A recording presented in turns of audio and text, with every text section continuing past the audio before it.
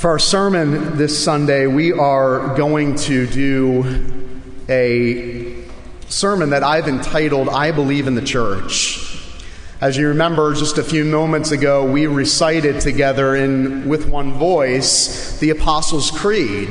And it's in the Apostles' Creed that we make this statement and this profession of faith, that I believe in the church.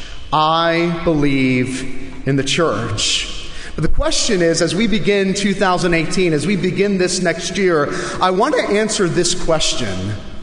What do you believe about the church? We stand and we recite it. For some, we've been reciting it since we've been a child. We can recite it from memory. I believe in the church.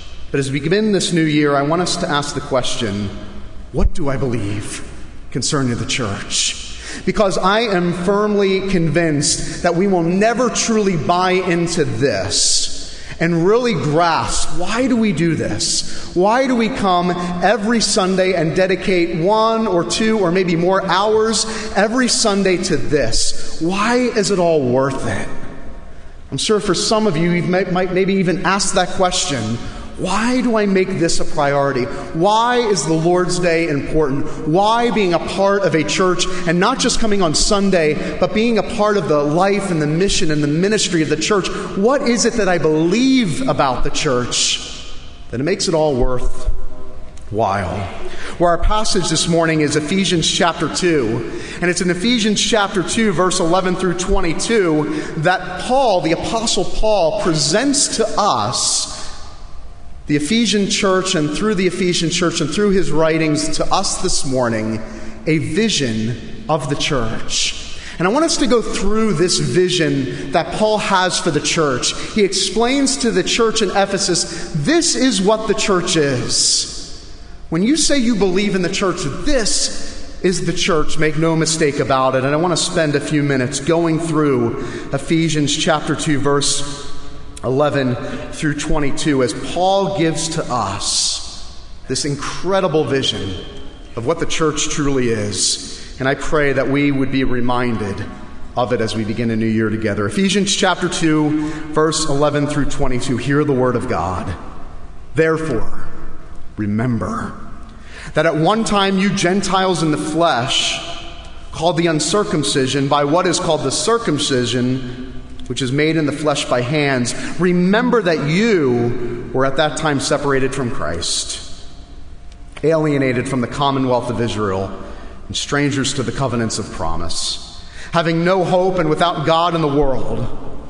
But now in Christ Jesus, you who once were far off have been brought near by the blood of Christ.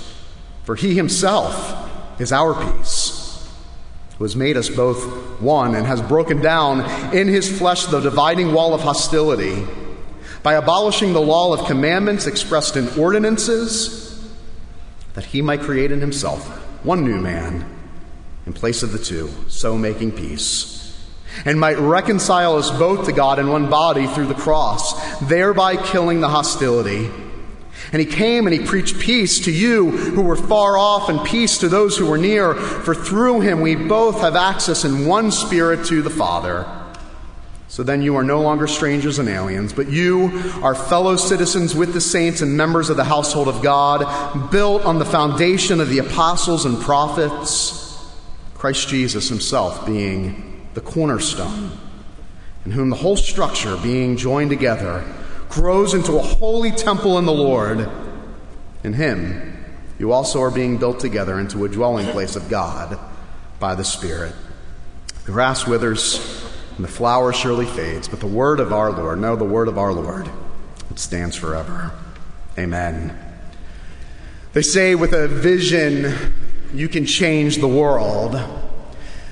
The new movie out right now, The Darkest Hour, has a lot of our attention on the great Sir Winston Churchill, the great leader of Great Britain, and ultimately one of the key leaders of the Western world as the Western world watched this thing as known as the Nazi plague began to consume Eastern Europe and eventually starts parts of Western Europe, it was God using a man like Winston Churchill, who said before Parliament, he gave them this vision that we will fight them.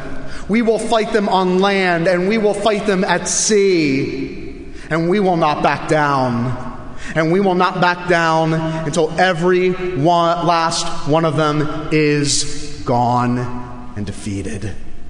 And he rallied a nation and ultimately a world to fight back against darkness and evil. Martin Luther King Jr., who can forget that incredible scene in front of the Lincoln Memorial where he stands up and says, I have a plan, I have a strategy. No. What does he say?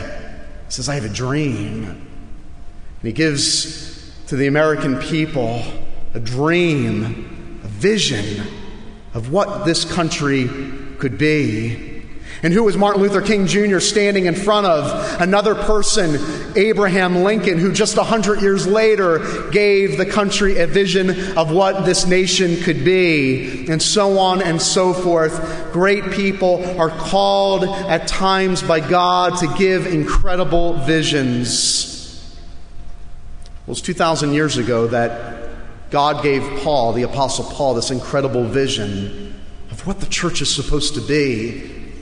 And we see these words throughout Ephesians chapter 2, but it's a word that Paul is very prone to use, and it's the word remember.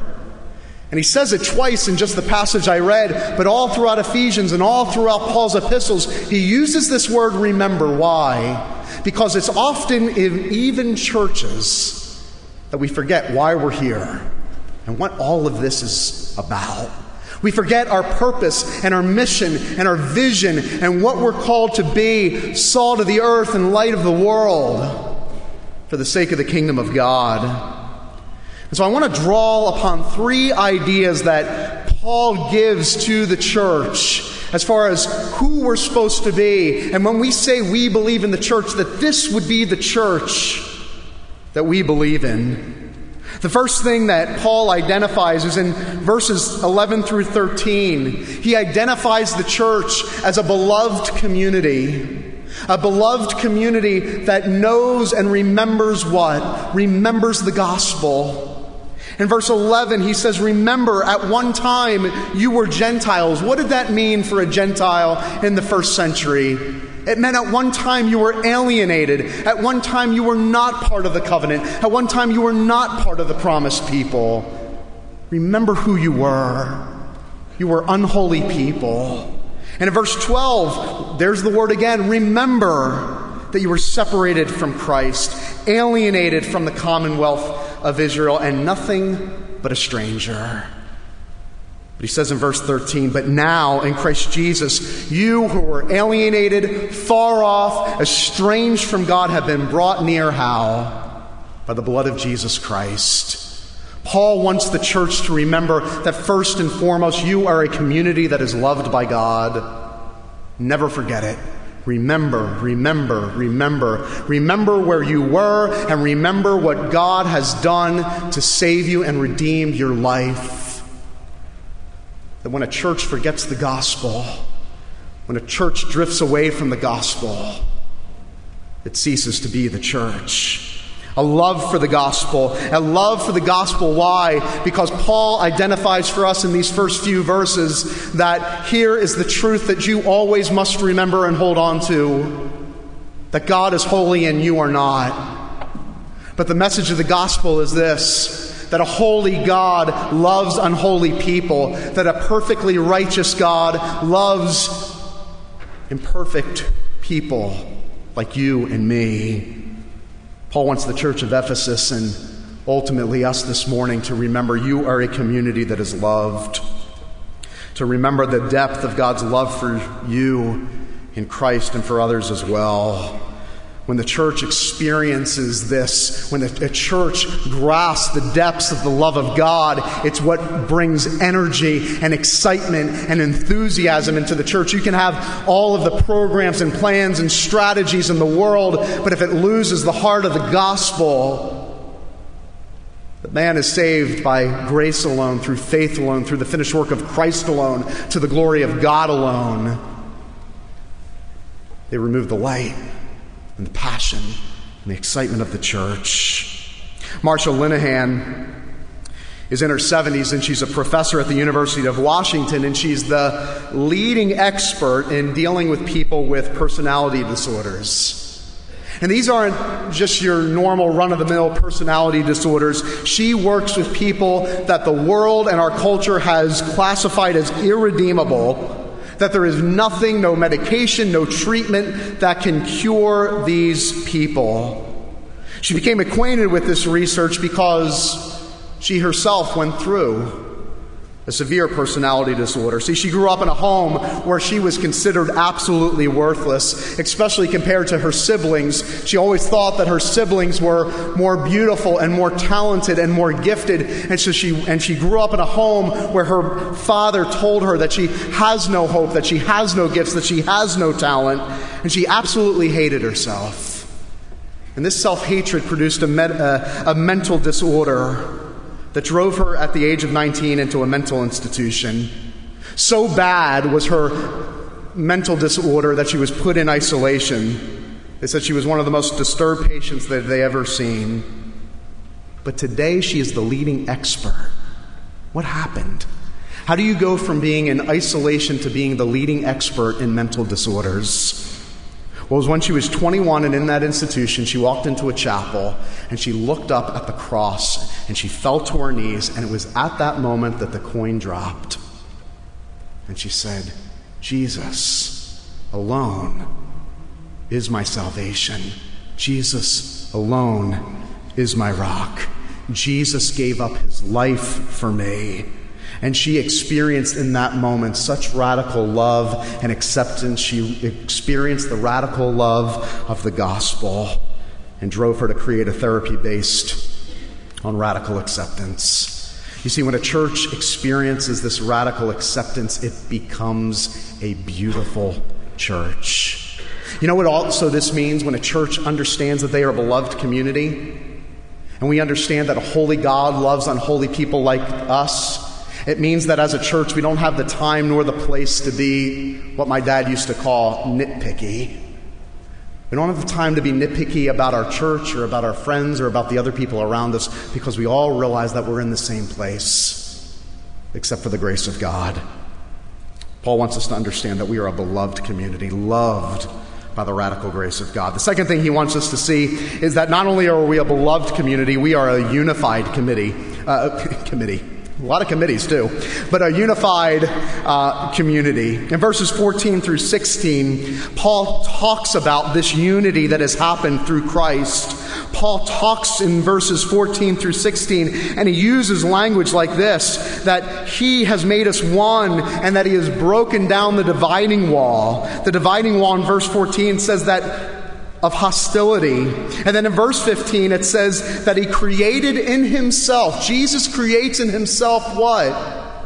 A new man, a new creature, a new creation. That in verse 16 says that he might reconcile us to God in one body through the cross. You see, what the church is one people of God from different backgrounds, different cultures, different places, different stories, all becoming one. That is the miracle of the church that only Christ can do. The two become one. But how does this happen? It says that Christ is the one who does what? That in verse 16, it says that through the cross he kills the hostility. What does that mean? It means that everything that this world uses to produce hostility, everything this world and our culture uses to bring a wedge in between us, Christ has taken it on himself. It is through the cross that the wall of hostility, that the hatred of hostility has been destroyed once and for all. 2,000 years ago, the dividing wall between Jew and Gentile has been broken down. And everything today that the world says separates us, only through Christ and the cross alone can we be made one. What does this mean? It means that the Christian woman in Soweto, Africa, might have a closer connection to me this morning than maybe even the people I grew up with. Think about that. The unity that comes through the work of Christ. Inside the church, God creates a new people, a new creation. One new man, it says, a new humanity, a new creation, a new people of God. We are one. As I said in my opening, the welcome and the call to worship, would God make us one as a church? As who? As He is one, as the Trinity is one, Father, Son, and Holy Spirit. So not only are we a beloved community and a unified community, but lastly, we're a growing community. In verses 19 through 22, Paul ends this passage by saying, what does all of this result in? A church that understands that they are loved by God, a church that understands that they are not divided, but that they are one in Christ, eventually begins to grow and build and expand. Look at all the words that Paul uses. Through verse 19 through 22, he uses words like household in verse 19. In verse 20, he says, building on a foundation, cornerstone, structure being joined together, and then lastly in verse 21, that grows together in a holy temple. You see, Paul uses all these words: household, building, structure, growth, because he believes. Paul wants us to understand that when you become a part of the family of God, that you take on the mission of God. And the mission of God is to go out and to preach the gospel and to proclaim the good news, to build and to expand. You see, when a church falls into the trap of isolation and self-preservation, it will eventually cease to exist. But the Church of Jesus Christ is a church that grows and builds and expands. Why? So that others might come into this space, Coral Ridge Presbyterian Church. Those that are walking in darkness would come in and that they would see a great light. In 1974, D. James Kennedy invited to this pulpit Dr. Billy Graham for the dedication ceremony of this sanctuary. And Billy Graham reminded the congregation nearly 60 years ago, and I would remind you again this morning, that this congregation started with just 45 people. But he says this congregation started with 45 people, but they loved God, and they loved evangelism, and they loved the gospel of Jesus Christ, and they went out. And it eventually became a phenomenon that the entire world began to watch. And God brought the increase. May we not be a church that is concerned with just self-preservation. May we not just be a church that stays in isolation, but may we build on that foundation and that vision to go out, to share the gospel of Jesus Christ, so that we would bring people into this space and into this church so that they might hear the life-saving message of the gospel. See, a church full of people that would say, I want others to be a part of what God is doing here. I call it a holy restlessness, that we are restless until Christ comes again. William Borden was a man who was born in Chicago. William Borden went to school in Chicago. William Borden was the sole heir to the $20 million fortune of the Borden Dairy Farm. When William Borden was 16 years old, he became a Christian. And from the time he became a Christian, he said this, that I will now, for the rest of my life, attempt to say yes to Jesus and no to myself. And when he received the inheritance at the age of 19, he said, I will now go out and systematically give away my fortune. And he received a Bible upon his graduation from high school, and on the inside cover of his Bible, he wrote these words, "No reserve. I will not hold back from serving the King and the kingdom of God. There will be no reserve in my life. I will hold nothing back." Well, William Borden went off to Yale, and even 100 years ago, there was just a few Christians on the campus of Yale. So he decided to form a prayer group that would meet together to pray for revival, to pray for one another. And under the words in his Bible, "no reserve," he also wrote the word "no retreat." He told his Bible study group, he said, "We will not back down. No reserve, no retreat."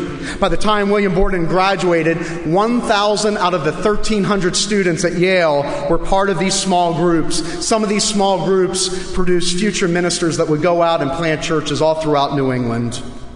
No reserve, no retreat. Upon graduation from Yale, he enrolled at Princeton Seminary because he wanted to be trained to become a missionary to the Muslims. But before he went off to the mission field, he decided to go to Egypt to learn Arabic. But while he was in Egypt, he caught spinal meningitis, and he died at the age of 25.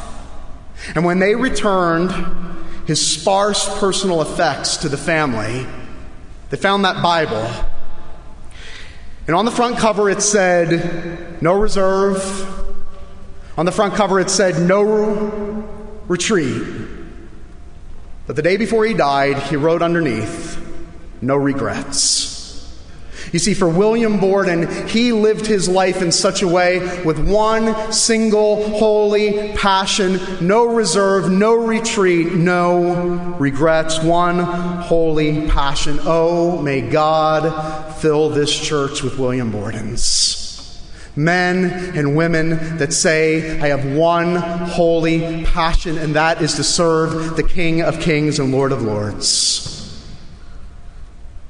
But where did William Borden come up with this? What produced such a holy passion in his life to give it all away? Well, several years later, a group of missionaries went to Egypt, and they asked to see the gravesite of William Borden. And when they came up to the grave, they saw the tombstone, and the epitaph read this: "William Borden. There is no explanation for his life except for the love of God." That's it. No explanation for a life that was lived like this except for the love of God. Brothers and sisters, there is no explanation for Coral Ridge Presbyterian Church except for the amazing love of God. For you this morning that have been transformed by Christ, there is no explanation for your life except for the amazing love of God. And I'll leave you with this question. Have you been transformed by this love? Have you been transformed by the amazing love of God so that you too can be a part of a community that understands what it means to be a part of a group that is growing and unified, but most importantly, beloved? The good news this morning is that you can know this love, that you can be part of this community that understands the radical acceptance of Jesus Christ. You too can know the love of God, but here's even better news. You don't have to earn it, because you never will. And you don't deserve it, because you never will. You see, the gift of God's amazing love, as performed on the cross of Jesus Christ, is a gift that is offered to you today simply by believing. And the promise of the Scriptures is this, that if you are born again, that you too will see the kingdom of God, and that you can be saved today. That you can walk out those doors this morning knowing the acceptance of the King, knowing the radical love of God. That can be yours today. And an invitation is offered to you to be a part of a family that knows what it means to be loved. Now that's a church I can believe in.